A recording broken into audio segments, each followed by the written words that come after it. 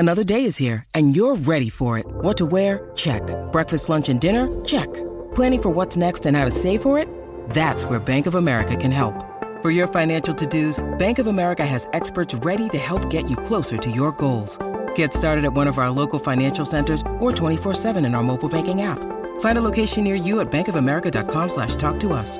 What would you like the power to do? Mobile banking requires downloading the app and is only available for select devices. Message and data rates may apply. Bank of America N.A., member FDIC.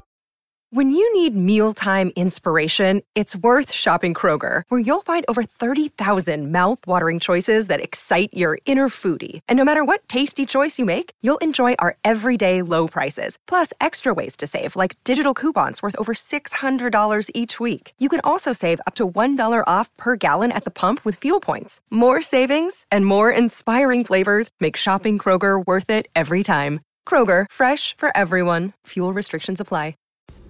Hello, this is Russell Guyver. Well, the football news is moving on rapidly this week with the advent of the announcement of a new European Super League, a breakaway league amongst the big 6 clubs of England and 6 others from elsewhere in Europe, has prompted an emergency podcast, you could call it, where I got together with Josh, who does the Together BHA FC podcast, to talk about all the issues. We got together last night, that's Monday night, and chewed the fat. Here is the outcome of that conversation. On this computer as well. All right, well, Russell, thank you for joining me last minute, because this was, I texted you, 3 hours ago asking if you could come on. Yeah. But this is one I think that we definitely need to discuss. So I'm really glad that you're able to pop on and discuss this absolute mess that's took place in the last 24 hours or so. But first of all, how are you? Yeah, I'm good. Thanks for inviting me on. It was a good idea, I think, to do this, and certainly glad to join in and to help. Short notice scenario, isn't it? But it's something that's got to be spoken about straight away. But I'm good, thanks. I'm all right. I've got myself a beer, so cool down for the rest of the evening. Our time over here in the UK. Cheers. Yeah, that's a good idea. I've just logged out of work at 4:30 my time, so I'm good to go as well. This is obviously centering around the European Super League that was announced yesterday. For those of you that have been under a rock, just very, very, very quickly, we'll summarize it here. Yesterday, they announced that 12 founding members have announced that they have organized the European Super League with JP Morgan. The league will have 20 teams, the 12 founding members plus the 3 unnamed clubs they expect to join soon, and 5 sides who qualify annually according to their domestic achievements. Under the proposals, the ESL campaign would start in August each year with midweek fixtures, and the clubs would be split into 2 groups of 10 playing each other home and away. The top 3 in each group would qualify for the quarterfinals, with the teams in 4th and 5th playing a 2-leg playoff for the 2 remaining spots, otherwise known to our American friends as the wild card spot. From then on, it would have the same 2-leg knockout format used in the Champions League before a single-leg final in May at a neutral venue. The ESL said it would generate more money than the Champions League, and this is my favorite bit, would result in a greater distribution of revenue throughout the game. Yeah. Where do we start? Well, this is incredible, isn't it? First of all, I think for me, the first thing to mention is there's been this debate about whether this is some kind of a very audacious next step power play to try and persuade the European authorities, i.e. UEFA, to actually play ball their way. It doesn't seem to be that that's the case, does it? This seems pretty serious, pretty real, pretty definitely happening from their point of view, rather than just a negotiating and bargaining tool, which is what seems to have happened several times in various points in the past over the last few years. It's been in the offing for arguably decades, hasn't it? The concept of it, the possibility of it. And it's always been, well, I think reviled by all football fans pretty much. I can't speak for every single one of them, but I think I'm confident I'm speaking for the vast majority when we say that's not what fans want, certainly not match-going fans at the very least. And this is clearly the next step. I don't know where to begin in terms of the rant. It's going to go on and on.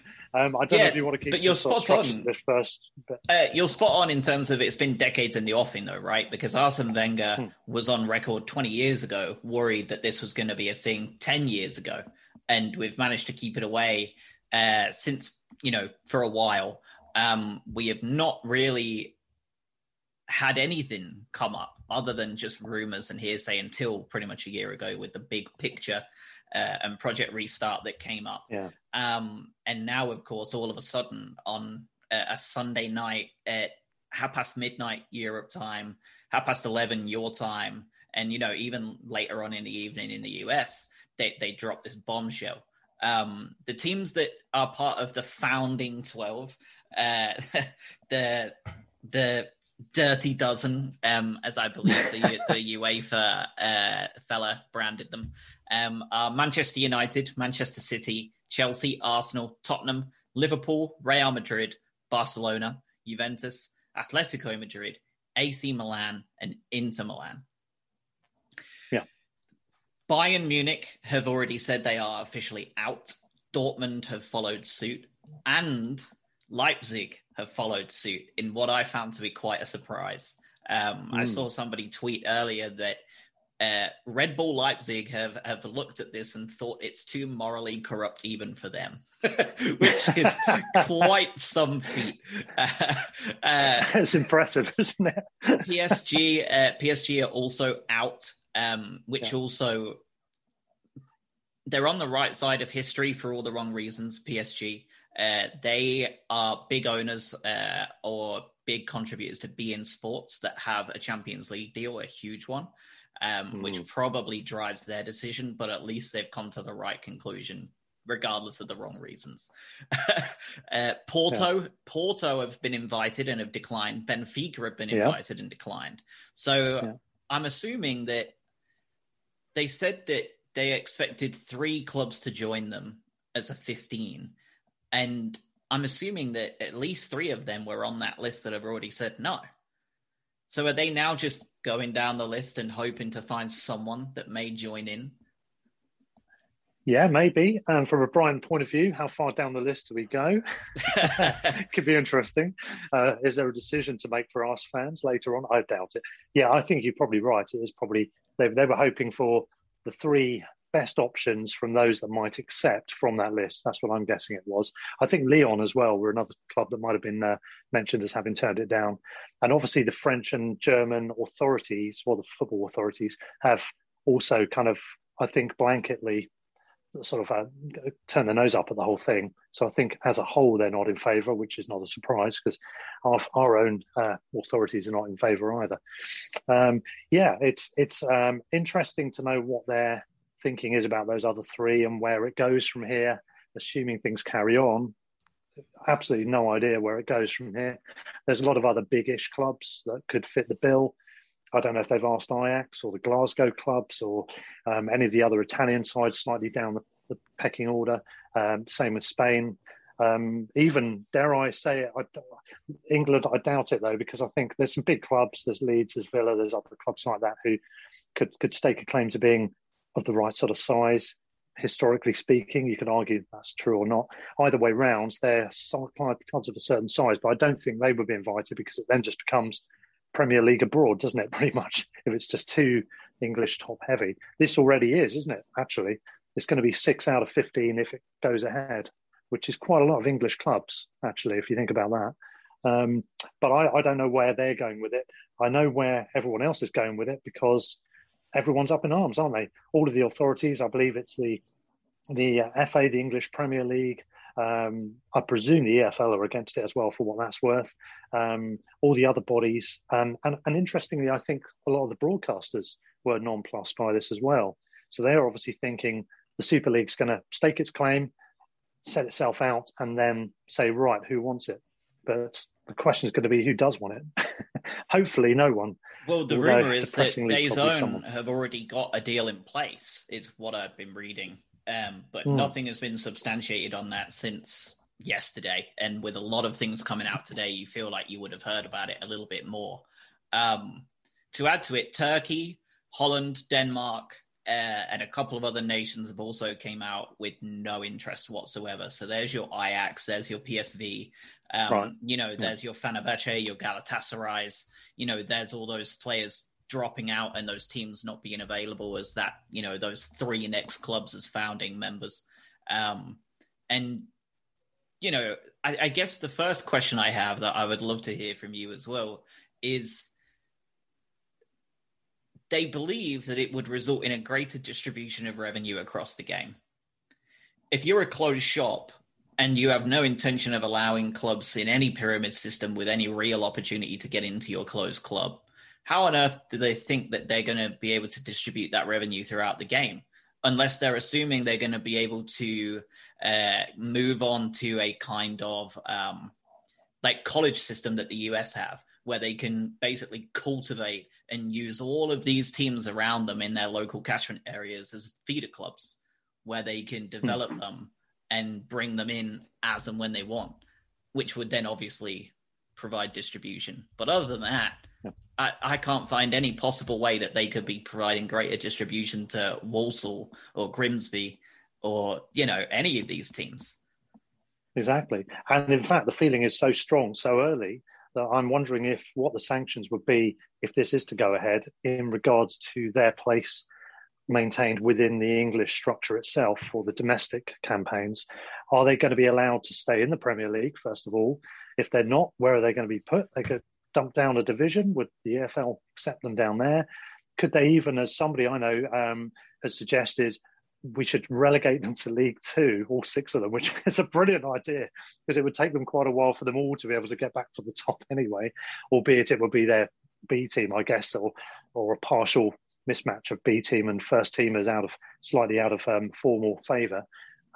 That could be intriguing. But what are the sanctions? The FA Cup, the League Cup, do you kick them out of those competitions? Obviously, further along the scale, there's also been talk about whether players playing for those clubs should be excluded from international competition as well. I mean, there's an argument to say that's a bit unfair on the players. They haven't initiated this. It's the clubs that have done it. But I guess the players could take some kind of action, industrial action against it if they're against the idea, or that there could be a concession for when their contracts, as they currently stand, or when the Super League starts at that point in time, once those contracts have run out, then they're still eligible to play for the country. And if they renew a contract with a Super League club, then they would be ineligible to play for their countries. Maybe that's an option. I don't know. That might be a step too far, to be honest. I don't know what people are thinking or watching this, hearing this. But I think that's something that was going to be looked at. But I think, moreover, the idea of whether you actually put a sanction on any transfer activity between Super League and the English leagues and the other leagues, maybe that will be something, or whether it's involving loans and, as you said, cultivation of players through the system. Would they allow loans? Maybe they'll forbid loans from the super clubs down to the Walsalls of this world. There's so many questions, isn't there? So many different things that could be done to curtail or to quell or to sidestep this and channel it down a different way. Who knows what's going to happen? It's a huge, huge story. We've already seen a certain manager of note, maybe past his best, but certainly with his P45 in hand now, supposedly as a result of his actions he took in opposition to the announcement. In other words, Mourinho's been sacked. There's talk that he refused to let his players go into the training area and subsequently was sacked. That is a rumour that's going around. We don't know if that's true. So I think that has been debunked, unfortunately. I think it has. Okay. I think unfortunately it has been debunked. I think that Tottenham are just being Tottenham in firing him a week before their cup final, which is just classic Spurs. I know that tomorrow the Premier League are going to host a meeting with the 14 clubs, the other 14, tomorrow morning. Those clubs that are involved in this proposed European Super League are not included. The meeting will be chaired by Richard Masters online. And like you said, the government has also stepped in. There's been numerous reports, including from Boris's own mouth, that Big Six clubs could well be blocked from signing foreign players amid a push to join a new European Super League. The government may well be set to step in and deny work permits on the whole for any players that agree to play in this role. And I've seen a lot of people come out and say, well, that's against EU law. It can't happen. And despite my feelings personally on Brexit, it's where you suddenly realize that they have no power here. And we can essentially make whatever decision we want if they can push it through the highest court in the UK. These visas will be valid and they will be able to turn them down, and they simply won't be able to come into the country and play for these teams. And regardless of whether I think that's a slight abuse of power, for once it's for a good reason. And I think it's, I think at this time it's like desperate times call for desperate measures. I mean, these 12 founding clubs, they've signed a 23-year commitment to this new European Super League. So they fully intend this to be the next big thing for a long time. A couple of points on that. First of all, you mentioned Boris Johnson even coming out against it. This is a man who's very much Tory capitalist, very much in favour of the elite 2% of the population, all of that sort of stuff. So his sentiments could arguably could have fallen the other way. But the fact that he's come out against this is interesting, not particularly outspoken about sport at all normally. So for him to come out and quite early as well is interesting. I think the other thing is about what you're saying with regard to causing restrictions to be put in place to hamper or prevent the whole thing happening. I think that would require some kind of an all-party agreement, wouldn't it? And probably would get it, I think, because the feeling seems to be strong in the vast majority of people from what I'm gauging in these early stages. Yeah, I mean, the fan outcry has been huge. Just today, you've seen not just fans, but players. You've got so many of them speaking out in one way or another against this entire idea. And, when the Glazers took over, 20 years ago, and people were worried about their American stance on the way they want to Americanize things. And I think everybody just kind of waved it off as something that, wouldn't come to fruition. 25 years later, we're at that situation now where it's very much coming to fruition. I was watching Sky Sports News earlier, and they had an unnamed source from one of the Big Six boards, and they had some quite shocking quotes come out of the boardroom. Our primary job is to maximize our revenues and profits. The wider good of the game is a secondary concern. There are also rumors of splits with some board members against the Super League, but they felt powerless to stop it because they weren't the main money men.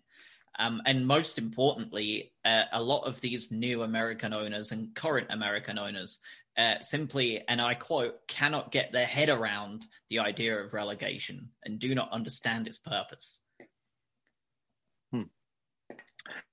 Yeah, it's going to be fractious. It's going to be divisive, isn't it? I'm not surprised to hear there's divisions between boardrooms because, there's going to be difference of opinions on this. There's people who are just looking at the greedy side and looking at the opportunities for those individual clubs and particularly the monetization of everything related to that.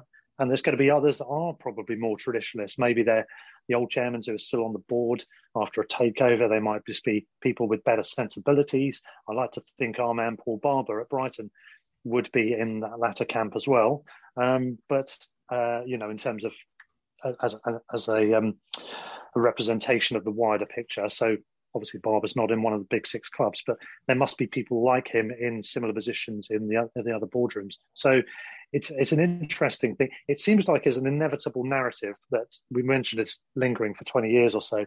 There's an inevitable narrative that's coming to fruition. And actually someone sent me a link to the Guardian article.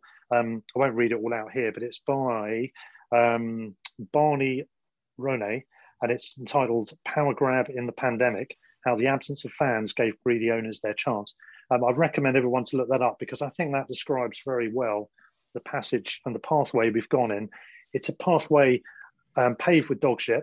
It's been a pathway that's been slowly trodden for some time, but it is absolutely that article sums up where we've been going with this. It's since the Premier League was founded. It's a hugely successful model. It's in a sense, it's almost too good because it's attracted the notion of, right, that's good, what next?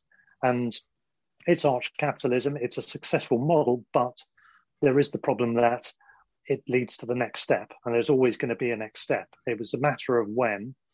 It seems now is that time. Where does it go from here? What is actually going to be the outcome of this? We don't know. But for sure, without any shadow of a doubt, this is going to change the landscape of football forever. And I think the overwhelming majority of people think not for good either.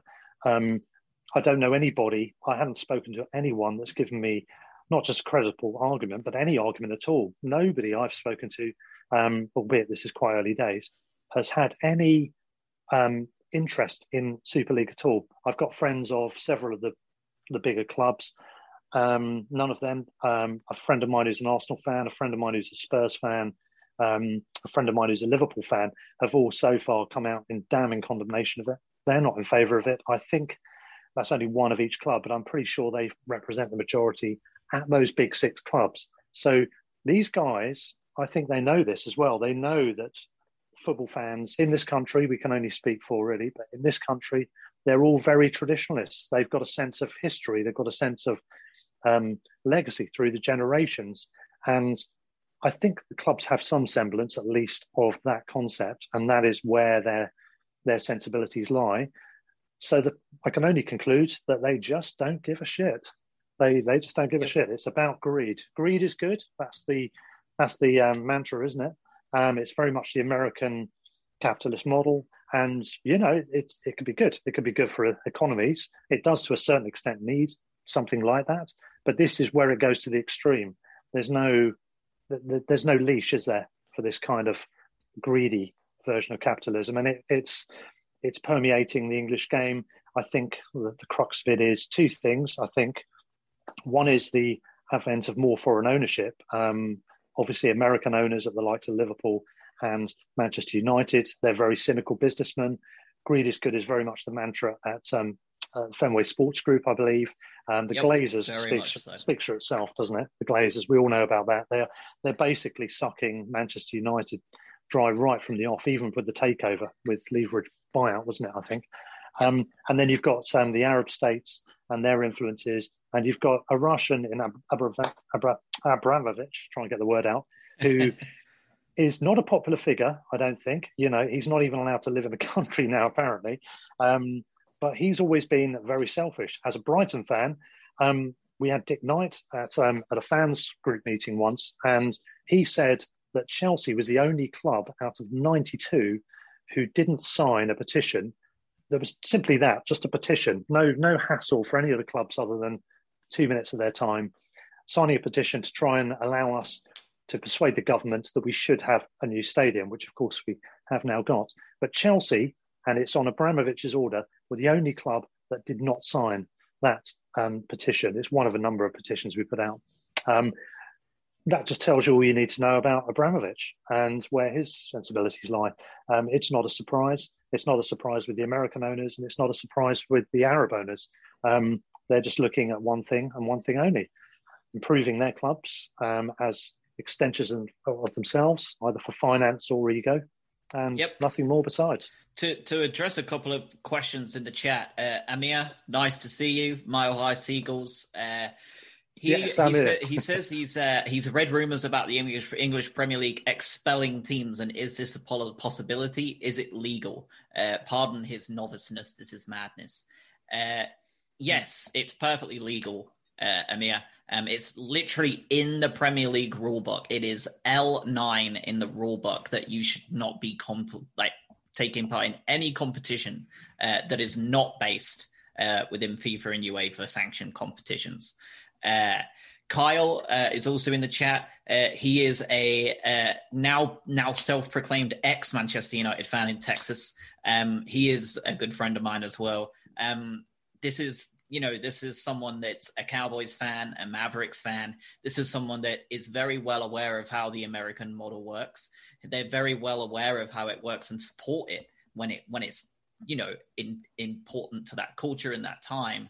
And the thing is that as of right now, being in the US, I've spoken to probably a dozen Americans today that I would consider non-casuals in terms of, they've been supporting the teams for a fair old while, and not a single one of them are for it. Every single one of them, even people that have jumped onto the Brighton ship, 2 years ago, are all against this idea. And I think the thing is, and I said this last night in a tweet, these clubs, these greedy 12 clubs owned by these pigs, are relying on those casuals in America, in Asia, and across the world to not care and to tune in anyway, because that's what they want. And this is a chance for the entire world, essentially, to tell them to piss off and that this isn't something that's going to happen. We've also got Green Acres in the chat saying the sad thing is, and I know Josh probably sees this, but a lot of the American crowd / casuals are for this. And he's an American as well. He believes this is a dog shit idea. There is a worry that there are a lot of Americans and Australians and, Japanese, Chinese, Indians that are all for this, but I haven't met one yet. And I've spoken to quite a few in the last 24 hours. So I understand the worry because I have it too, but I'm starting to think that it even now, there's not a great deal of thirst for this from even the kind of international casual fans.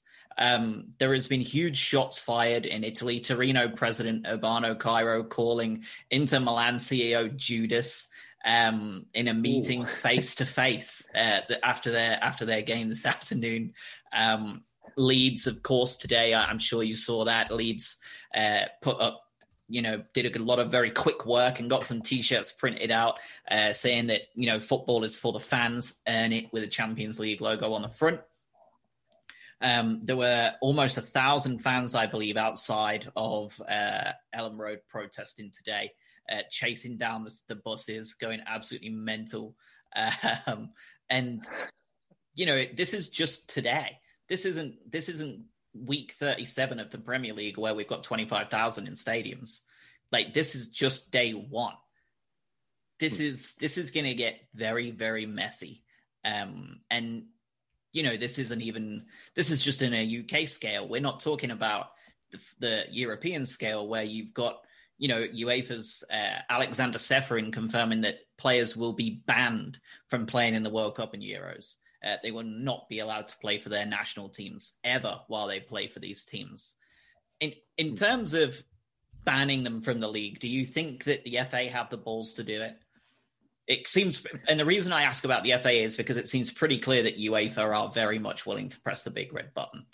It seems that they are very much on board with just mutually assured destruction is the way we'll go if necessary. Do you think the FA have the balls to do it? Well, the FA... Sweet FA relates to apparently Fanny Adams, but I think in terms of the Football Association, I think there's a different FA we think of usually when we're describing them, isn't it? They've been pretty pathetic on a number of issues through the years. On this one, in this modern era, maybe a new regime, I don't know. I'm not quite sure. I don't really know. Because it strikes at the very heart of the game, I think the consequences of being inert and being powder puff about this whole thing is just not palatable, because it will lead, if we're not robust enough, it will lead to the worst case scenario for everybody. We have to fight this, whether or not it's a robust right, you're out because you're definitely going for it scenario, or whether it's a manage to turn them at the last minute scenario, I don't know. But I'm not convinced. I'm not that confident with them.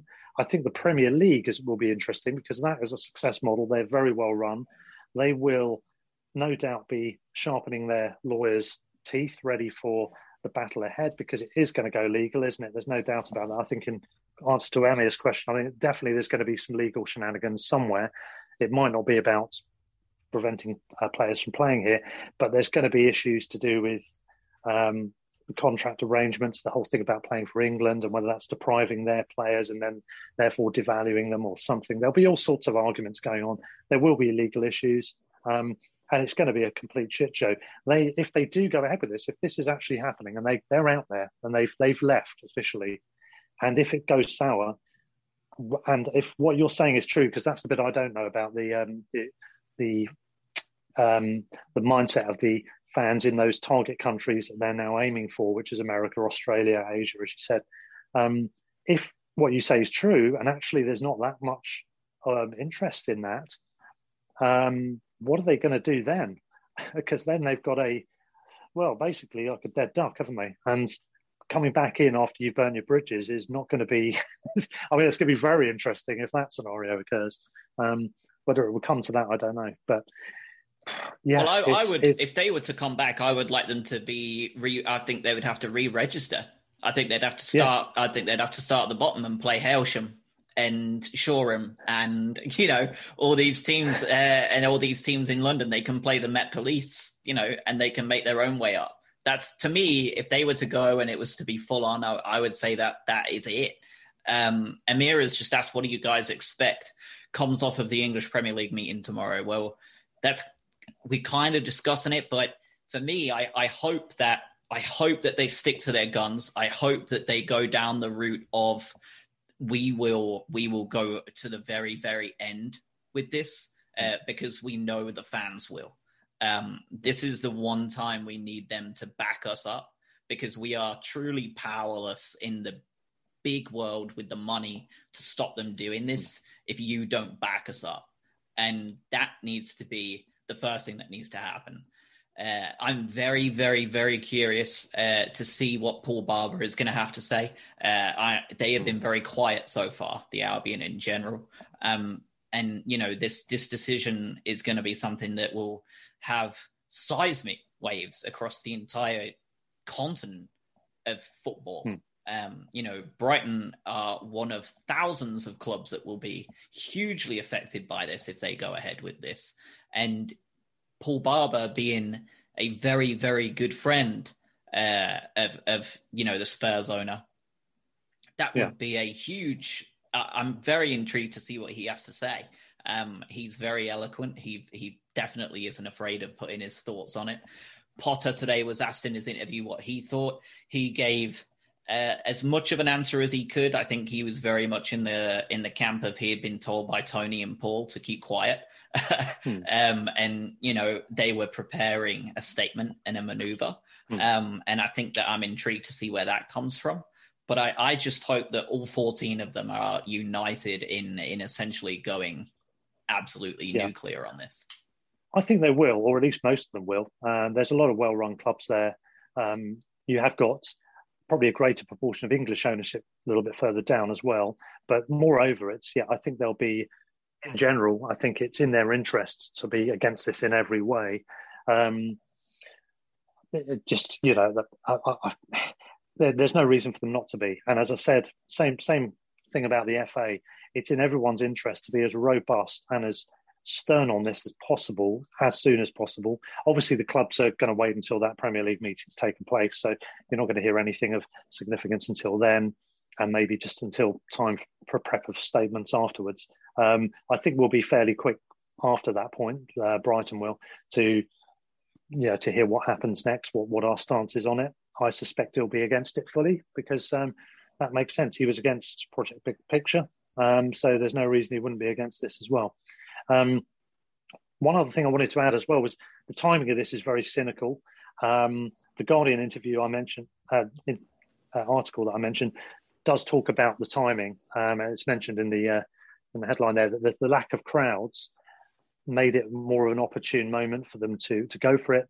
It also mentions the fact that it confirms something they probably already knew, these clubs, that they could function without fans, financially speaking. So it wasn't going to be a case of you have to have the fans on side to even think about doing this.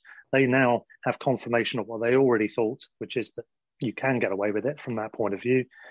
The question is, what is the product going to be like if you've got fake crowd noise, if everyone en masse boycotts going in the UK for games played here, assuming the home games would be played here in that European competition, then how does that affect the product? Does that ruin it? Because for me, I can't wait to see fans back in stadiums.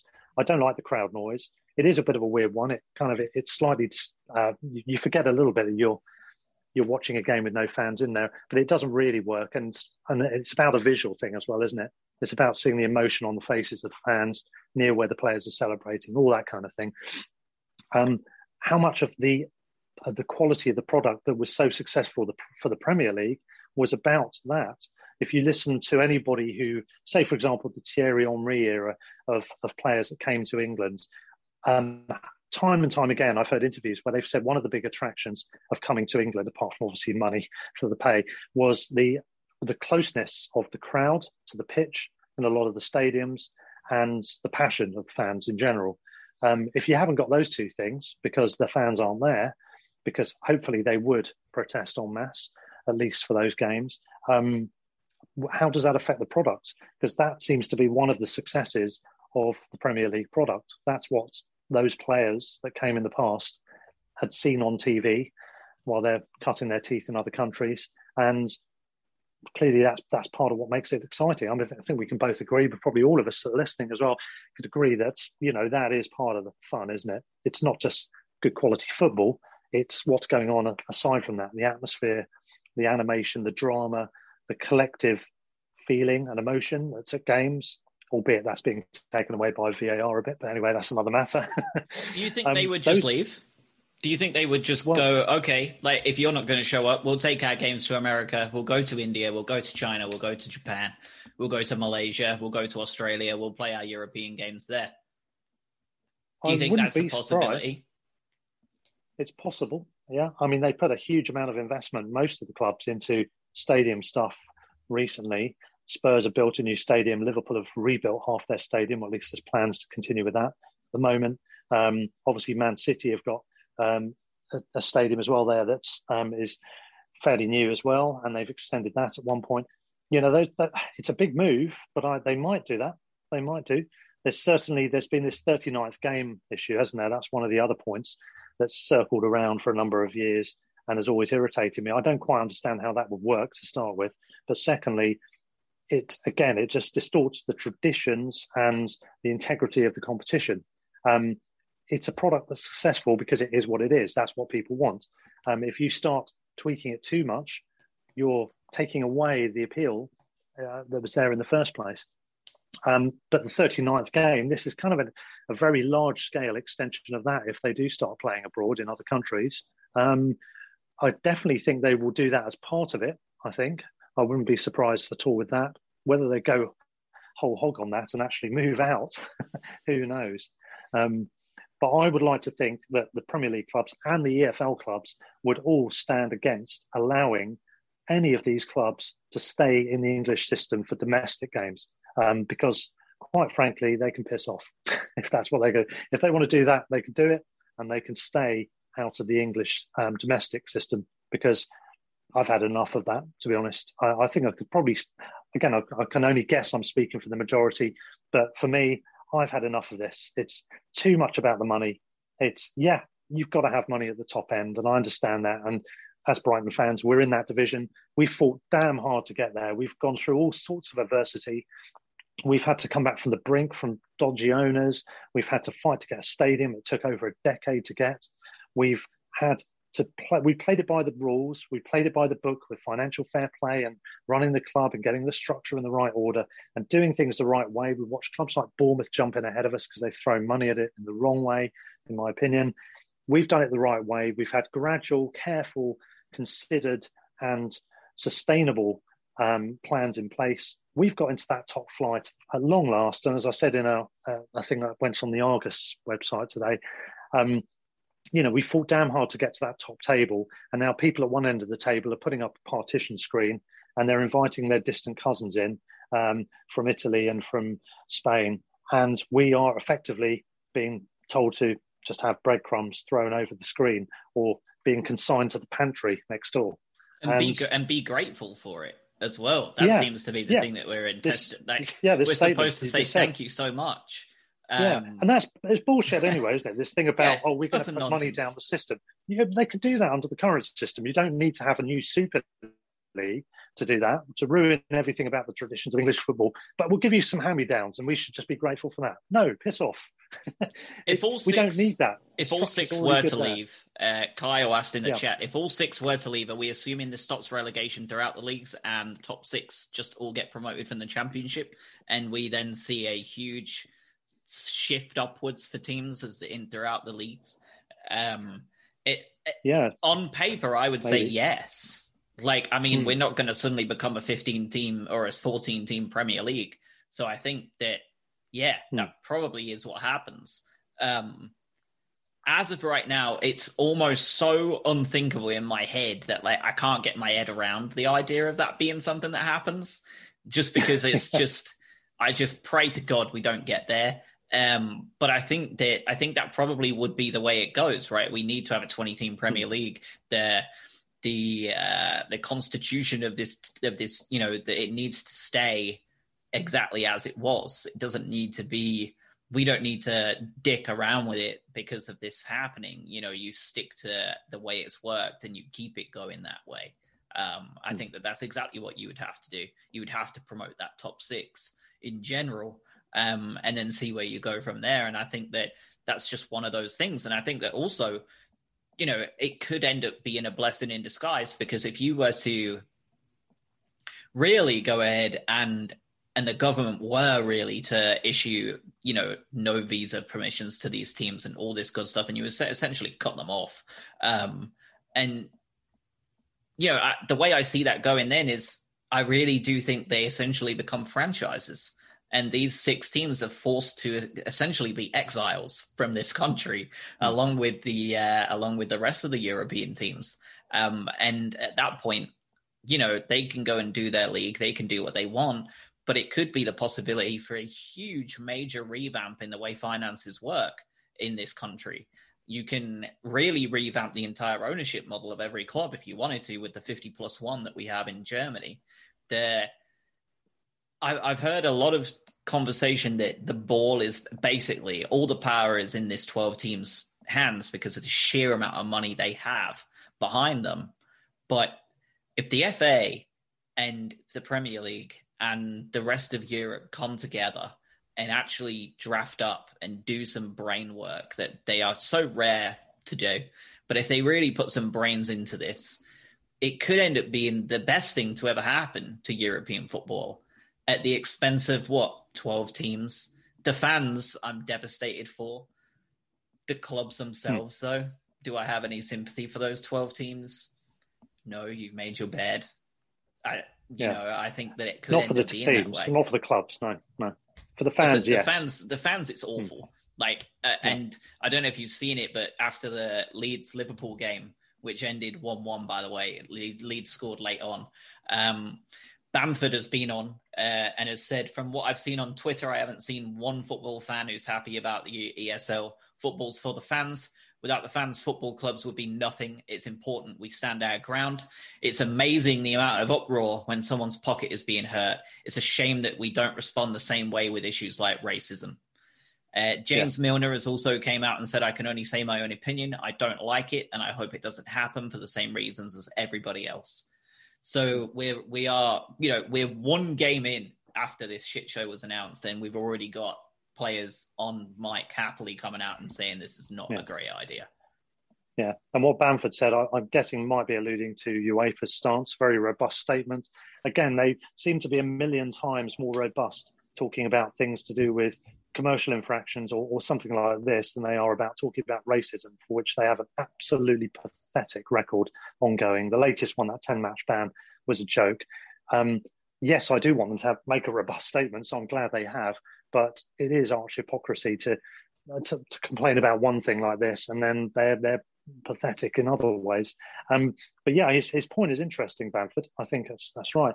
The other thing is, as football fans, I mean, I don't know how you feel, Josh, but for me, maybe it's to do with generational thing as well, because I'm a bit older, but 1992 when the Premier League was formed, even that in itself, the fact that you've now got the Premier League and that you refer to records in the Premier League era, it's a tradition that goes back, this football, over a century, way over a century.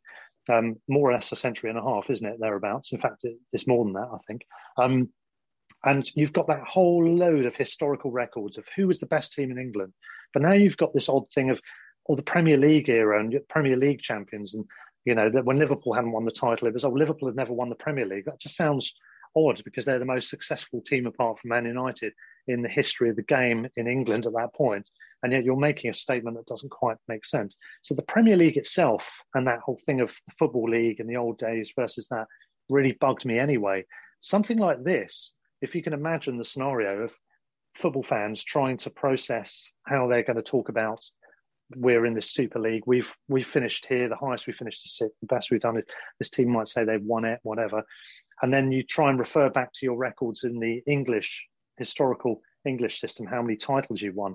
And especially if those teams are kicked out and they're no longer able to compete in the tournament, it just makes a real mess of a long-standing tradition that could have just had this long history that just continues to prevail the whole way through. Now you've got this mess, haven't you? It's just everything becomes much more awkward and distorted, and I don't like it. I really don't like that. In terms of the American system, it's interesting. Things like the draft model seems to be an interesting thing that works well.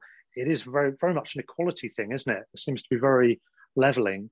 I don't know much about American sport. For any of the American listeners out there, sorry, I can't comment too much on it. But I think those things clearly work in America because they're popular as sports. Whether people like the systems, I don't know. But what I do know is that system just wouldn't work. A lack of jeopardy for the fans of those big 6 clubs in England. The lack of jeopardy is something I can't see them any of the true fans really appealing to that. No relegation. It just takes the drama out of it. I mean, we all love the fact Leicester came from nowhere and won the title when they nearly got relegated the year before. For neutrals, we love the fact that Man United or Arsenal miss out on the top 4 and someone like West Ham goes in. You think, oh, great, that's something a bit different. Not having that jeopardy in itself is one thing, but being in that Super League and not having the risk of getting relegated out of it, what kind of a competition is that? As I said, it does in English sport. It's just not done. It's American owners driving this, amongst others, but the English public wouldn't like it. The question is, are they even worried about that? Is that even a thing for them? Yeah, I think, and I said this to one of my friends earlier because they were talking about it too, and they said, what does that look like over there? Is it boring kind of thing? And like the thing is like it's okay over here. Like the entire infrastructure is built for it from the ground up, from elementary school all the way up. The NFL, the MLB, the NHL, like from the very youngest age to the elite teams, it's all built to feed into that structure. It's how it was founded and how it was formed. If you suddenly tried to implement promotion and relegation into the NFL tomorrow, it'd be an absolute shit show. It'd be chaos, just like this. The entire country would have an absolute meltdown if they realized that the Cleveland Browns could become, a nothing team in 3 years if they don't try hard. It would be an absolute mess. And there are drawbacks as well. Like you've got teams like Washington, right? A couple of years ago, I remember seeing a picture that at halftime of like game 5, they were 0-5 in the league, so they hadn't won any games. The 16 games in the season, they were 30 something down. So they were like basically 4 or 5 scores down, and there was no one in the stadium. Everyone had left because there was no way they were going to win that game. And there was furthermore no way that they were going to do anything of any kind of semblance of achievement that season. If you think that, how many of these Arsenal fans are going to be showing up at the Emirates, even if they do all sign on and say, yep, we're for it, we'll just support you anyway. And that's an if that is just not going to happen in my head. But if that was to happen and that we get 5 games in, 10 games in, and Arsenal have played 10, lost 8, drawn 1, won 1, and, they're 32 points back on Barcelona, who are romping the league. Who's going to show up to the Emirates to watch them play Juventus in a glorified friendly that means nothing to them? Nothing at all. Exactly. The other thing is we've obviously with COVID, we've had all these, issues further down the food chain in terms of what's going to happen with seasons being curtailed. And also we've had Macclesfield and, in all essence, Bury going under, and that screwed up the tables down in the lower reaches of the EFL. And if you mentioned about the 6 clubs, what do you do with getting another 6 back into the Prem? I guess they might restructure it. They might make it 18 because they might use the opportunity to reduce it a little bit. I don't know. But either way round, what do you do? That's quite a load of chaos. If it were to be needed to be implemented for next season, there's hardly any time for that. It's almost the point where some clubs might not want to go up this soon because there might be some reasons why they're not expecting to have done, and then they do. What do you do? Do you let the top 6 come up and keep the 3 relegated teams down? Do you just let the top 3 up, or do the usual thing, the top 2 plus playoffs go up and the top 3 survive? It seems, with all due respect to Sheffield United, it seems like one hell of a get out of jail free card with what is it, 14 points or something they've got at the moment, I think, something like that. And they've gone down with extra anchovies this season. And, they're not a team that was good enough at all. You could say they don't really deserve to have another go at it. I don't really care. It doesn't really matter which teams from my point of view.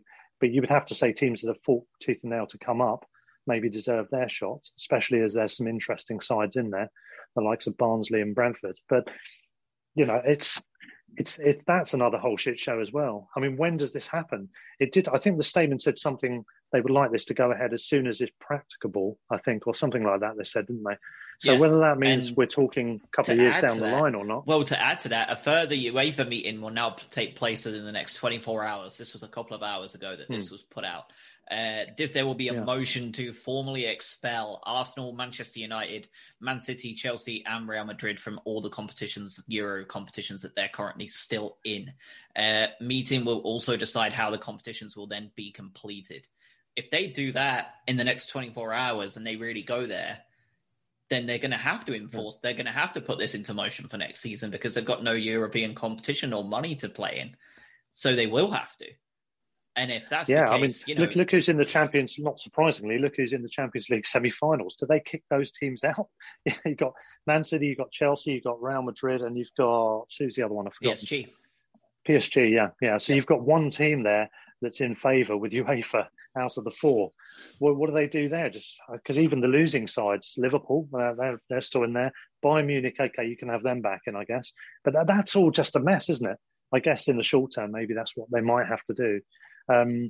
But I mean, the interesting thing is, what do you do? When is this going to happen? I think because of legal wranglings, because of maybe a period of negotiation, possibly, if things can stay amicable for a while, if the realities are dawning that this is going to happen, maybe there's a period of negotiation involved. Maybe it goes on a year before anything happens, or even longer. I don't know. But one thing for sure, I know it's repulsing the vast majority of people. I think it's vile. It pisses on everything to do with the tradition of the game, not just in England. We're talking about England because we're in England, but I'd imagine the Spanish fans feel the same. Maybe the Real Madrid and Barca fans don't, I don't know, but the rest of the fans certainly will. And I would imagine it's also the same in Italy as well. In terms of the Albion, because obviously it's going to hit closer to home for us as much as anybody else, right? Like we're also a team that's going to suffer big time. Would you? How do you think they're going to approach this with all of the they're so methodical and they're so thoughtful with everything they do. They're so, like you said, we've worked so hard to come together the right way, not the Bournemouth way, where they break financial fair play and go down and look like, a shell of what they were. How do you think that boardroom was when Paul and Tony got together during this news coming out? Do you think that they were just absolutely irate? Is Tony in Australia right now, or is he back? I'm assuming he's probably back. I'm not sure, actually. No, I'm not sure. But I mean, I don't know how they feel about it. I mean, on the one hand, I would imagine they want to protect the existing integrity of the tournaments and want them to not break away and just stay where they are. I guess in a weird sort of way, clubs like Brighton and certainly the teams I mentioned earlier, Leeds, Aston Villa, maybe West Ham, maybe Leicester. Those are the kind of teams that weirdly would benefit from the rest being kicked out, if that's what happens, because then we're actually able to compete for the domestic English champions honour, aren't we? Bizarrely, Brighton become actually a possibility to do that, which seems bizarre in the extreme. That's if it goes ahead, and if we kick everyone out that's involved, the 6 teams. But so I guess they've got mixed feelings about it. But I imagine I can't speak for them, but I imagine they would want to preserve the integrity of the tournaments as they are and keep the traditions, keep those clubs in. But I don't think they'll be held to ransom for anything either, knowing how tough a negotiator Tony is, and Paul Barber no doubt the same. Yeah, I think that's the beauty of it, right? Like if I had to ask anybody in the footballing world to enter a room with these people and go toe to toe, Tony Bloom is one of them. He's the lizard for a reason. He is, he is an expert at this kind of stuff. Barber is a hard case as well. And that's just 2 of the people out of those 14 teams. And there are plenty of others in there that will, be the same way. In terms of tomorrow, has a little bit of extra spin on the game, doesn't it, for Chelsea? What do you hope to see from the Albion tomorrow? We've seen Leeds today do what they've done. A lot of people I've seen online are saying that Brighton would never do it. It's just not their style to be that kind of out there with it. Would you be disappointed if we didn't make similar statements in the t-shirts and the banners and stuff like that? Personally, I would be. I really would be disappointed if we don't make a similar statement. We don't know them personally, but I know enough of people like Lewis Dunk, of people like Webster, of people, these people are not going to be for this. They are going to be disgusted by this idea.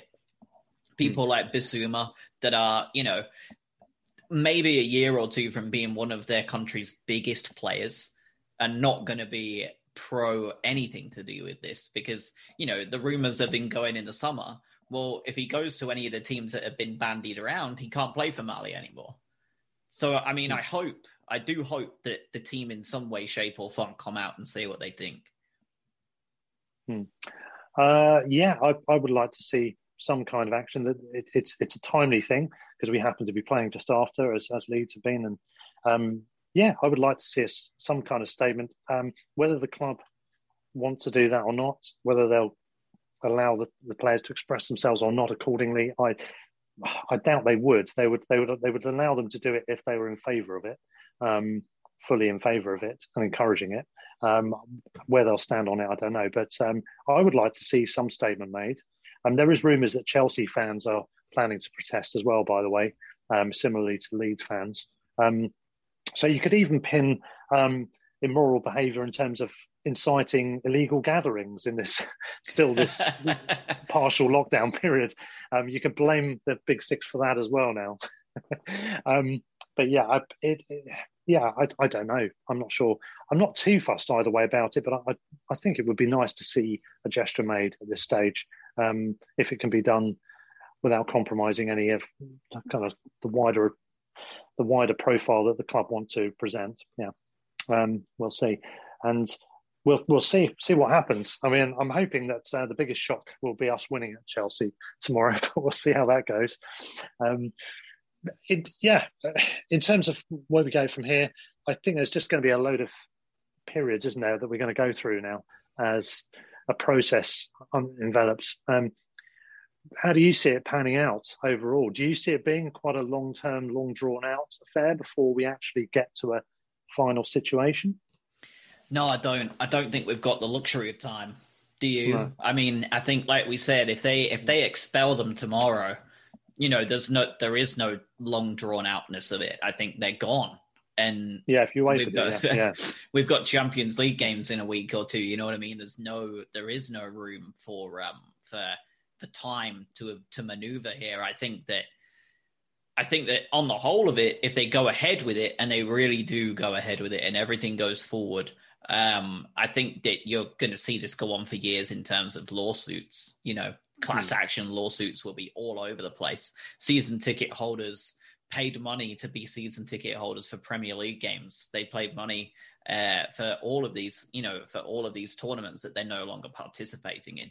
At that point, those Super League, the season tickets are not valid.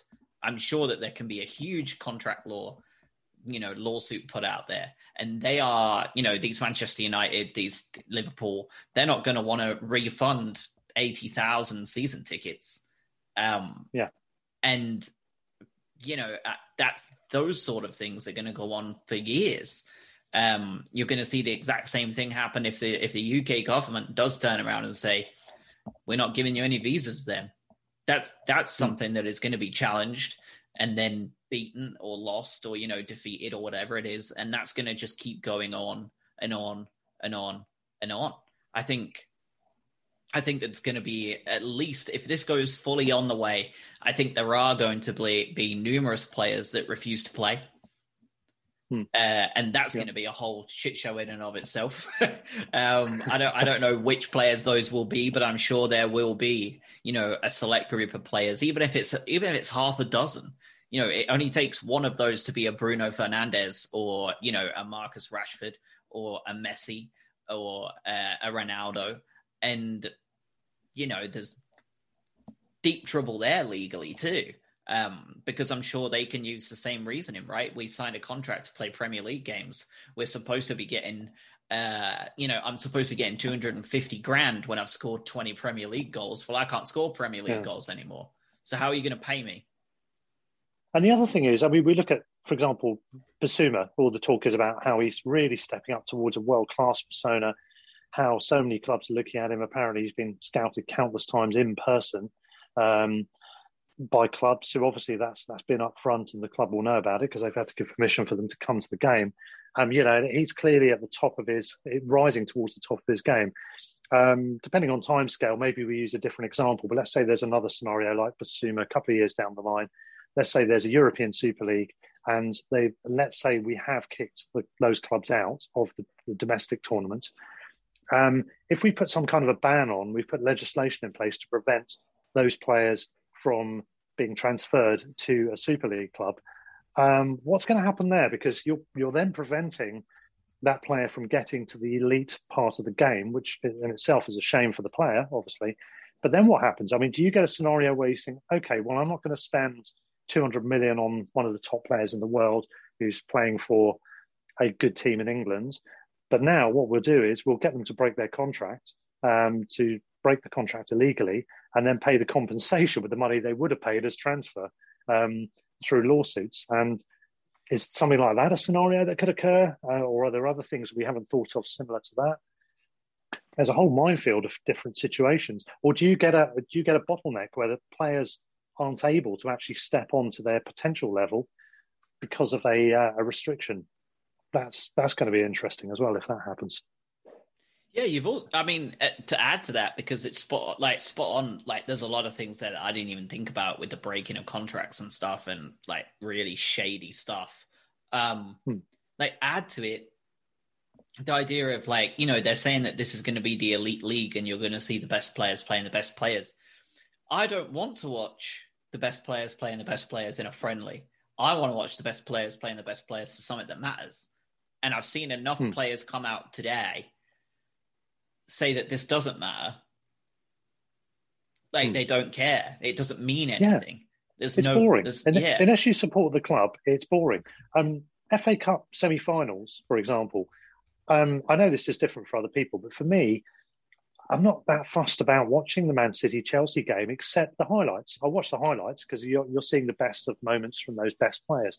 But I don't particularly want to watch it. I'm not invested in it. It's one big club or another big club who's going to advance into the final and be favourites against Leicester or Southampton.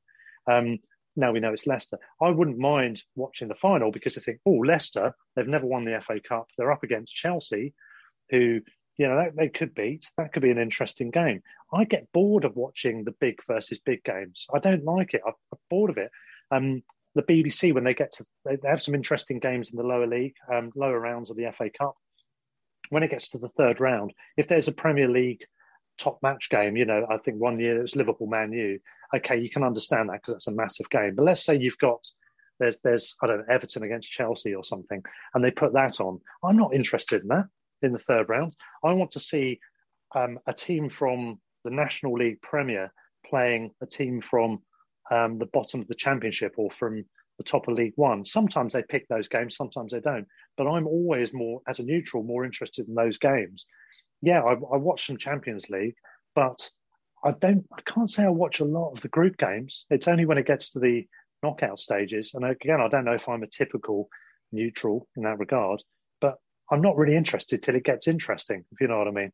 Yeah, and I think to add to that, like when you look at those, it's in terms of the Champions League, like, you know, and I don't pay attention to the group stage either. When it comes to the FA Cup, I would love them to put up viewership figures to show that that's true. How many people, when they're going, if they went head to head, how many people are going to watch Manchester United play Liverpool? Even that big of a group. How many people in the UK are going to tune in the third round of the FA Cup with reserve teams, no doubt, playing Manchester United versus Liverpool or Chelsea versus Marine? Because I can tell you, at least for the first half an hour before it's 7-0, that Marine game, like that Marine game is going to outnumber the United Liverpool game by, you know, a factor of 5. There's going to be, everybody's going to want to watch that, because why would you not want to watch it? There was, I can't remember which team it was last year where they actually had on the boards the numbers of the houses behind them, because it went into their gardens. And I can't remember the team now. Yeah. You can't, that's football. You can't. Yeah. That's what I'm interested in. If I watch those games, I want to see the fans. I want to see the human stories, the occasional fan you're never normally going to see, who's got this once-in-a-lifetime opportunity to be on TV talking about their tiny club maybe that never gets anywhere near the first round of the Cup. Now they're in the third round and they're playing a big team or whatever it is. Even they're playing a League One team in the first round. I'm interested in that. I want to hear those stories. I want to know about those fans. And I like the coverage on, for example, BT Sport are very good for that, because they do pick up some good games and they do have a lot of feature coverage, including it before the match. And I'm interested in that. It's like, you know, on Football Focus on Cup early round days, where they're in the sports bar just before the game or whatever, the clubhouse, and you know they're going around. There's a load of fans in the background, all that sort of stuff. Everyone's genuinely excited. That's TV for me. It's not, you know, it's not watching the big matches. But the question is, we're English football fans. That's not what they're thinking about. They're thinking about the other markets, aren't they? And the question, and you've alluded to it earlier, maybe not being as obviously the case as we thought. Maybe the American fans, maybe the Indian fans, maybe the Chinese fans, Japanese fans, Australian fans, Middle Eastern fans, wherever else they're targeting with this new initiative. How many of those fans are going to be in for it to watch a non-Jeopardy event? All those group games early on, till it comes to the head, who's going to be watching? First year or two, I'm sure loads of them would. Maybe a load of our fans will as well over here. But longer term, I don't know. Even the change in the proposals for the change of the Champions League to try and pacify these big clubs, I understand why they did it, but I don't think they should be doing that, because I think the format is as good as it's going to be, with a group stage included, as it currently stands. It's perfectly rounded. Adding another 4 teams, it just makes it all messy and a bit lopsided, and it's just adding some more games. All of that doesn't make sense. We've got to be proud of the domestic product we've got as well, and it's being hindered if there's more matches. So I wasn't even in favour of UEFA expanding the Champions League, although I understand their reasons. FIFA, with the World Cup being expanded, don't get me started on that one, though. That's a whole other... We'll have another podcast on that one, I think. Yeah, but for real. I see that the Serie A meeting ended without any decision. They have asked the 3, AC, Inter and Juve, if the Super League can be still cancelled, and why everything has happened out of nowhere, but no answers. Sampdoria, Torino and Roma are furious. Lazio and Napoli didn't say anything. To me, that tells me that Lazio and Napoli won in. They're probably, hopefully, waiting for their call. Also, another group of teams that I'm sure are eagerly awaiting their call are probably Celtic and Rangers. And to me, I think that, you know, when you're starting to get down to that level, I was going to say no disrespect, but full disrespect. You are not a Super League if you're putting a team like Celtic or Rangers or Napoli or Lazio, that haven't won a title in 30, 40 years, or haven't competed on a European level when it comes to Celtic and Rangers in decades. You're not a Super League then. You're barely a Super League now with Arsenal. They can't beat us regularly enough. Well, this is the other thing. I mean, I think talk about the timing being cynical. I think another element of that is, it's manifested perfectly this year for them, hasn't it? The fact that you've got, I think, is it in 5th and 9th, a couple of the top 6 sides. So it is re-emphasising the point that they are vulnerable to missing out on the big bucks because it's a competitive division, because West Ham have come from nowhere to do well, because Leicester are continuing to do well, because a couple of other sides like Everton have stepped on a bit as well, albeit they've fallen away recently. But, there is that vulnerability for those big 6 to miss out, maybe to go on a run of missing out for a few years. Arsenal don't look like they're getting any better at the moment. And you can see why the owners might think, hang on, we're going to miss the boat if we don't join in with this. But the point is, it shouldn't be this at all. It shouldn't be there at all. Actually, my mate, I mentioned the Arsenal fan, he texted me this evening, Matthew. Hi to Matthew if you're listening to this. He said the whole thing is a disgrace. A big 2 fingers up to the fans, history and culture of the clubs and the game in general. And then he went on to say, not sure I'll be able to support Arsenal anymore if this goes ahead. Doesn't feel like my club anymore. A sad day. And, he's a proper Arsenal fan. He's a season ticket holder, etc. And he's a proper passionate fan. He's not a plastic in any way, shape or form or anything like that. And he feels like that. I haven't spoken to my other Arsenal mates yet, but I'd imagine they'll feel the same. And if that's a representative example of the majority, that is as he said, it's a really sad day because it ruins everything, doesn't it? You've got English champions further down the line who might not be the real champions, or you've got Man United semi-B teams and Liverpool semi-B teams playing against us and with mega rich money behind it still. It just ruins it all. They've tried various things, haven't they? They wanted B teams to come in at the lower levels. We were against that correctly, in my opinion. They proffered this big picture thing, and that's been thrown out. And I think what that has done is that's made those big 6 club owners realise, the supporters are very staunchly against change. We are very traditionalist. We are stuck in the mud, and we won't change easily. We're traditionalists in England, aren't we, in terms of football? And I think in a lot of manners, it's really irritating when people don't move forward quickly. But actually, with football, I think we don't want to move forward quickly because it is good as it is. There's some tweaks you can do to the game, but the overall structure is there. The pyramid's brilliant. It's something to be proud of, that it goes down so far. My local team, Worthing, get over 1,000 fans at games in the 3rd tier of non-league, which is the 7th tier of football in England. And there's a couple of clubs lower than that get those kind of crowds. The strength in depth, and it comes from the fact that it's community-based. The club means something to the local area. If you take that away, you're taking everything away. Yeah, I mean, spot on. This is the thing.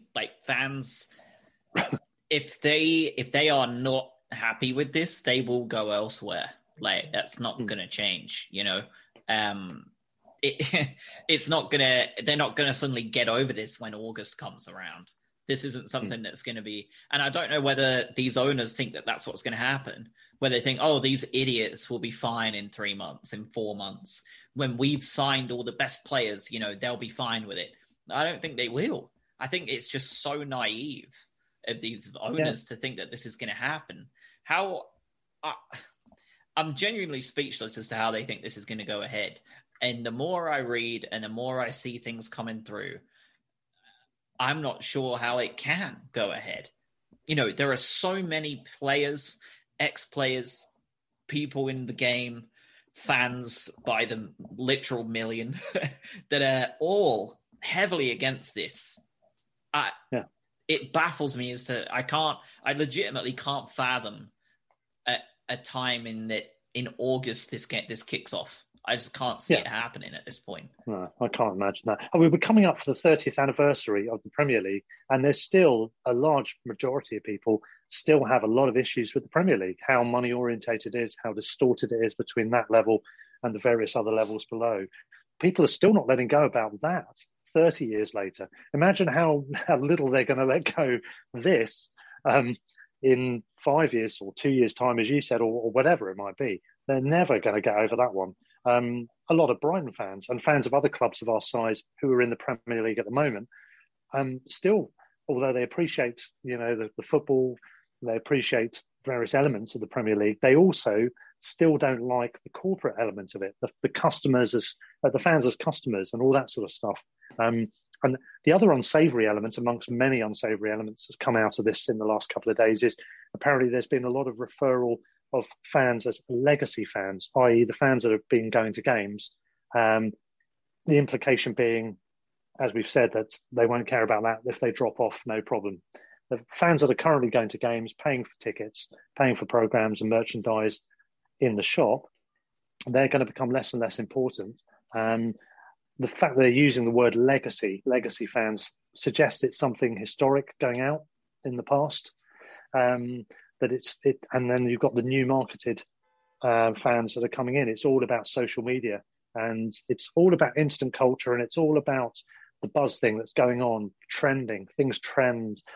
Everyone talks about one thing for 5 minutes, then they're on to something else. Music, you look at films. I'm a massive film fan. The sort of films that are popular, usually they're shit, actually.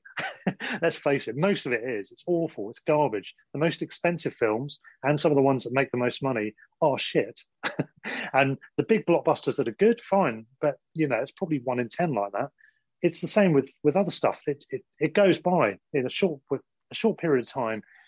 Fads move on. This is football we're talking about. It's got long-standing traditions. It is good as it is. And I'm talking about in La Liga as well, in Serie A. They've got a proud history as well. They want to keep it as it is. They don't want to see things change. And unfortunately, it seems it's going more towards the remote fan, the fan online, because you're tapping into a huge audience. If you can tailor the times more, if the clubs are running it, which is what's going to happen, they're going to have autonomy, aren't they? It's their own independent founded league. They write the rules, so they can dictate when the games are on. If you're a fan of one of those big six and you want to still go to the games, let's say you're a Man U fan and you want to go to a home game in this European Super League, tough shit. If they want to put it on in the middle of the afternoon to accommodate the market somewhere else abroad, you've got to take a day off work just to go and see the game. And you won't be going to the pub with your mates for a few beers. You won't be able to take the family because those other mates might be at work. The family will be at school. Just tough shit. Then the whole dynamic of going has gone, isn't it? So clearly they don't care about that at all. And on that basis, I'm disgusted with the whole thing. And that's the thing, right? And I saw a couple of people over in East Asia commenting on this, and it's like, what's the point? Me as a fan or as a consumer that they want me to be, as of right now, it's 11 o'clock at night for you now. It just hit 11 o'clock at night, 6 o'clock here in the evening. It's just hitting 6 o'clock in the morning for them. So even if they play at 3 o'clock, it's plus 8 hours. So we're talking late at night already. Yeah. They're going to have to be playing lunchtime kickoffs the whole time. If they play lunchtime kickoffs, it's too early for the Pacific Coast. Yeah. So this audience that they're hoping they're going to get, they're not going to get it anyway unless, like I said to you earlier, unless they go away and do it in their own countries and do it in these countries. That's the only way I can see them keeping or gathering this audience that they're hoping to get, knowing that, you've got Manchester United are definitely going to come to Tokyo twice a year. And Chelsea are definitely going to come to, Singapore twice a year. Like, we know they're going to come. So we're going to be a fan of them and we'll get up as much as we need to because we've got the 2-game season ticket to watch them twice. That's the only way I can see them getting it. I think it will happen. And they've got the autonomy to do it. They can decide. They can say, right, we're playing the game in Tokyo, bad luck, guys. You're in dwindling numbers. You're dissenting about what we're doing. We don't care about you so much anyway. We're going to Tokyo because there's loads of fans there that want to come and see superstars. And it will go that way. I'm pretty sure it will. Yeah. What more to say on that? And the other question is, if they do have the breakaway, and if they do continue to play domestically as well, there's obviously the question about the actual schedule. At the moment, the proposal is, I think, for them to have midweek games regularly, isn't it? But I wonder if that dynamic might change as well, if they start saying, right, we're going to stay in the Premier League or whatever it is, Serie A, etc., but we're going to play our games in that league midweek because we want to play at the weekends because it's more convenient for our audience in different parts of the world with awkward time differences to best accommodate it. So maybe they can have a 1 o'clock or a 2 o'clock game. At 2 o'clock on a Saturday, that's more doable, isn't it? Because then you can still just about get the American market. You can still get the Asian market. Is that the next step afterwards? Again, they'll call the shots and they'll just say, well, we'll leave altogether if not. I think they'll end up asking for the Saturdays, the Sundays. Anyway, so that'll be the other element, which is why I think we should just tell them to bugger off now, because I think we'll have to at some point anyway, if this goes ahead.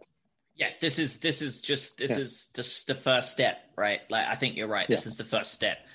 City Extra, which is a Manchester City, independent Manchester City channel, but they have 122,000 followers. They are followed by Fabrizio Romano, so they are very much in the know. They have tweeted out that at Premier League meeting tomorrow, the other teams are already in preliminary agreement to demand Manchester United, Liverpool, City, Arsenal, Chelsea, Tottenham all leave the league at the end of the season. That is supposed to, that's the rumor that's coming out already from City Extra, which are actually rather pretty, strong.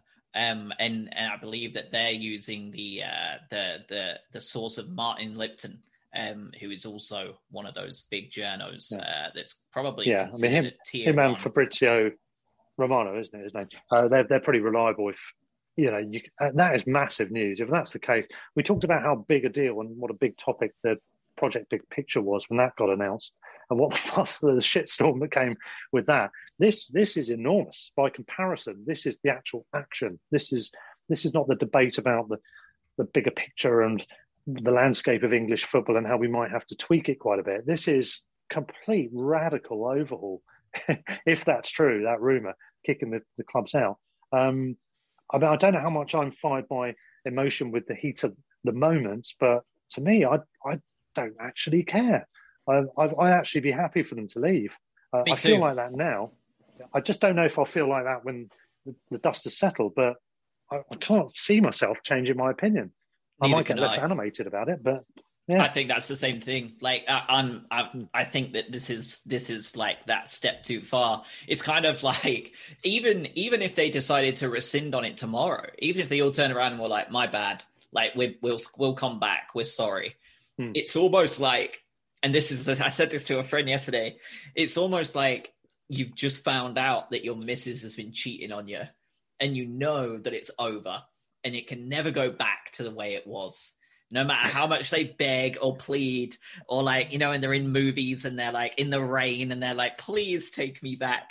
Like but you know that you can't. It's done. The damage is done. Maybe she'd left with her suitcase, planning to move in, and then came back with the suitcase. It's like that, isn't it? Yeah, and there are thousands of fans, around the world of these big six that are going to never forgive them for this already. Like, this is already too far. And it's like, do you have to now just commit? Like, as one of those top six, do you just go, like, we've fucked it, basically. We have to commit. We've gone here. The backlash is just gargantuan. We've got to commit.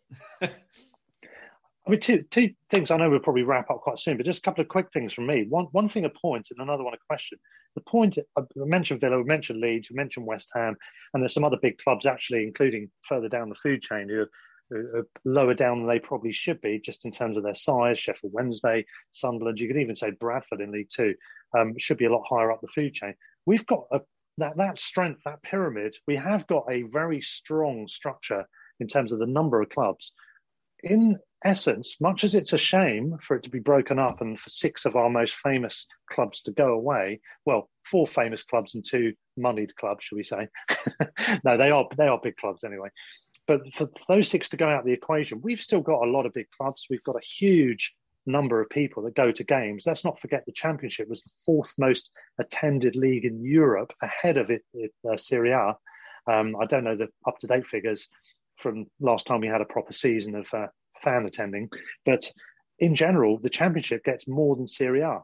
It's Bundesliga, Premier League, Bundesliga because they've got bigger stadiums, Premier League, La Liga, then the Championship. So, and that's that shows you the strength in depth in terms of the number of fans. So we would be able to absorb the loss of these clubs, wouldn't we? It would change the landscape forever. It would spoil a lot of stuff, distorts all the records, and the honours board all just feels a bit wrong. But ultimately, we'd carry on. We'd have some big clubs. Some of the bigger clubs might rise to the top over time, and it changes. But we'd still do all right, wouldn't we, in the long term? Much as a lot of damage would be done. So that was one thing I was going to say. The question I had, I've actually forgotten what it was. I'll come back to that in a minute.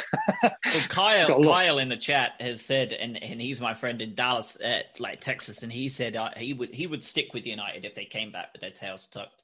He's emotionally invested in the players, the staff, the team. Like that, he's not invested in the owners.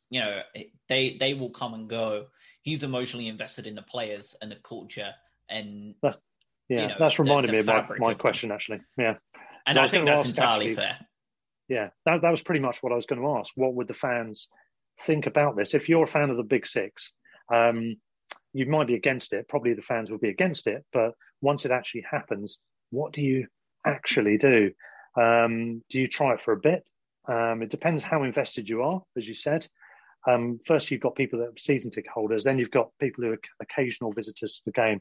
Then you've got people who cannot or will not go to games other than they'll just watch on TV. I mean, what do they do? And if they don't stay with the club, obviously Kyle there said he will, but for those that, like my friend, the Arsenal fan, if he really ends up feeling that way and he actually says, no, you know what, screw it, who does he support? Well, actually, I know he'll probably... he follows Barnet as well, so it'll probably be that.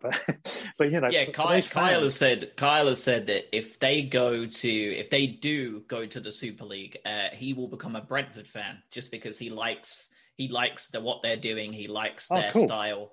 If they go to the Euro Super League, he will cut all ties.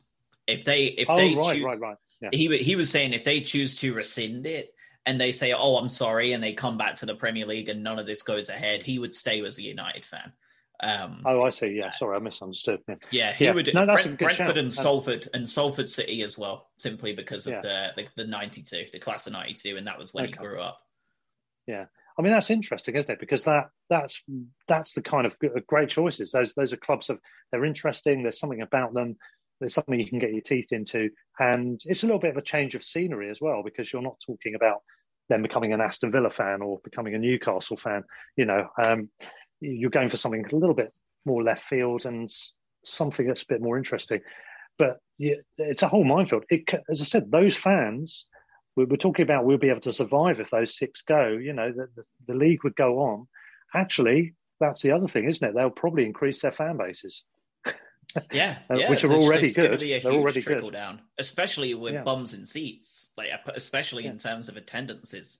And for those mid-range clubs, it won't necessarily be, if you're a Man U fan, you probably won't become a Newcastle fan. You certainly won't become a Leeds fan, but you might become, a Brentford fan or any other random club who's, say, a middling club. So there's something a bit more than just kind of completely dire straight scenario, but a club that's somewhere in the middle. Those kind of clubs could grow exponentially. That could be an interesting side effect of this as well. So there's positives to take somewhere, Josh. Whatever happens. You're not wrong. Yeah. I mean, I think we're good to wrap. Do you have any, final statement? Because I do. I've written something down that I want to monologue after you. But do you have any final statement that you have to discuss in terms of this shit show from start to finish? Floor is yours. Only to say, I would say if anybody from the top 6 ownerships are listening to this, and I'm almost 100% sure they're not, think again, pull out of this idea while you can, and we'll come back with your tails between your legs. You'll have to be paraded through the streets and have rotten veg thrown at you for a couple of days, every single one of you. But then on that basis, it's not too late. But if it is too late, if you've made your minds up, or if this is just going to end up happening anyway, up yours. Good riddance. That's all I've got to say on it. Yeah. Over to you. And I'm looking forward to this monologue, Josh. Yeah, this is my address to the nation, because I was trying to put my thoughts in without swearing a lot earlier, before I knew we were doing this podcast episode. And I wrote enough that I was like, I'm going to say this anyway. So let's do it. All right. So yesterday at 11 o'clock in the UK and past midnight in the EU, a group of traitors released their statements together in an attempt to destroy the footballing world as we know it. The Premier League, in all its forms, is approaching its 130th birthday. La Liga is going to be 92 this year. Serie A will be 123 years old. The Champions League, whatever your interest in it, it's 66 years old this year. The entire legacy of these leagues and the leagues around them are under threat. We don't want any of these teams to go away. In football, there is room for everyone to grow and continue to be successful, even down to the grassroots of football. It's what makes it the literal beautiful game. For the kids waking up at 6 a.m. to go play on a Sunday with the dreams of one day lifting a World Cup with 3 lions on their chest, to the icons of Ronaldo and Messi, it's a game for everybody. Is it perfect? No. Do UEFA and FIFA need to do a lot more to stop the rich getting richer while teams in lower leagues struggle monthly? Yes, of course they do. Nobody is saying that they are perfect, but not like this. Their inaction has allowed an attempted coup by men poisoned by greed, men who think with their wallets, their bank accounts, and their offshore funds. They think about these teams, these pillars in their communities, and the people who live and bleed those team colors as cash-making machines. They think of them as franchises to plug and play as they please. They see their fans as cattle, as drones that will support them no matter what. They look at every other team that will be affected by this, which is everybody, with contempt as bothersome problems that must simply be eradicated in order to continue this money-making machine that they're putting together. This is football fascism. Make no mistake about that. They are fascist dictator pigs, each and every single one of those 12 owners. Over 20 years ago, Brighton had a Fans United day. They went to war with their own dictator. They're in this entire situation in one small microcosm took place on the South Coast, and the fans won. Archer and Belotti and their ilk were ran out of the league. Since then, we've seen this take place with far too many clubs just like us. Charlton, Plymouth, Blackpool, Scarborough, dozens of others across Europe. Some of those were successful in their fights, some were not. Manchester United, Manchester City, Chelsea, Arsenal, Spurs, Liverpool, Madrid, both of them, Real and Atletico, Barcelona, Juventus, AC Milan and Inter Milan. All of them are being stolen by their fans, by money men now, from their fans, by money men now as well. No club is too big to be annexed by these people. It's the same blueprint, but on a massive scale. Fans of those teams across the world, do not give your support to these tyrants, these billionaire old men that value profits over you, despise everything about you, really, because you're too poor, your upbringing, your journey, your community, what it means to those people day to day. The fans always have the final bargaining chip, and that is of mutually assured destruction. The big red button, the exodus.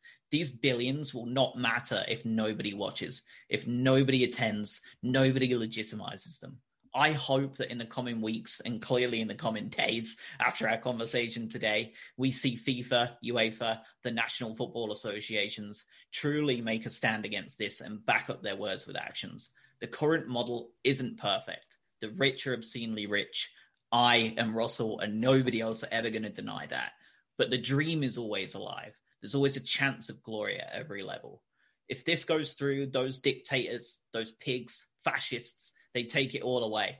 History's erased, legacy's tarnished, Hundreds, thousands of clubs are plunged into uncertainty. The football world becomes decimated by a closed shop, a restriction on success. Fans United will never die, and everyone has to take a stand until the very end on this, whatever it takes. And that's all I've got. Well played. And on that note, we can end. Excellent. That's been great, Josh. Thank you so much for coming on, Russ. This will be out tomorrow for those of you listening. Tomorrow is probably set to be one of the biggest days in history ever in the world of football, if all these meetings go ahead and end as they might well end. So we shall see. But Absolutely. This episode will be out on the same day. So have a good rest of your day, everybody. Russ, thank you for coming on. It's really late there now. It's almost midnight. So have a good one. Yeah, I'm off for my cocoa. Cheers. Have a good one, mate. Bye. See ya. Sports Social Podcast Network.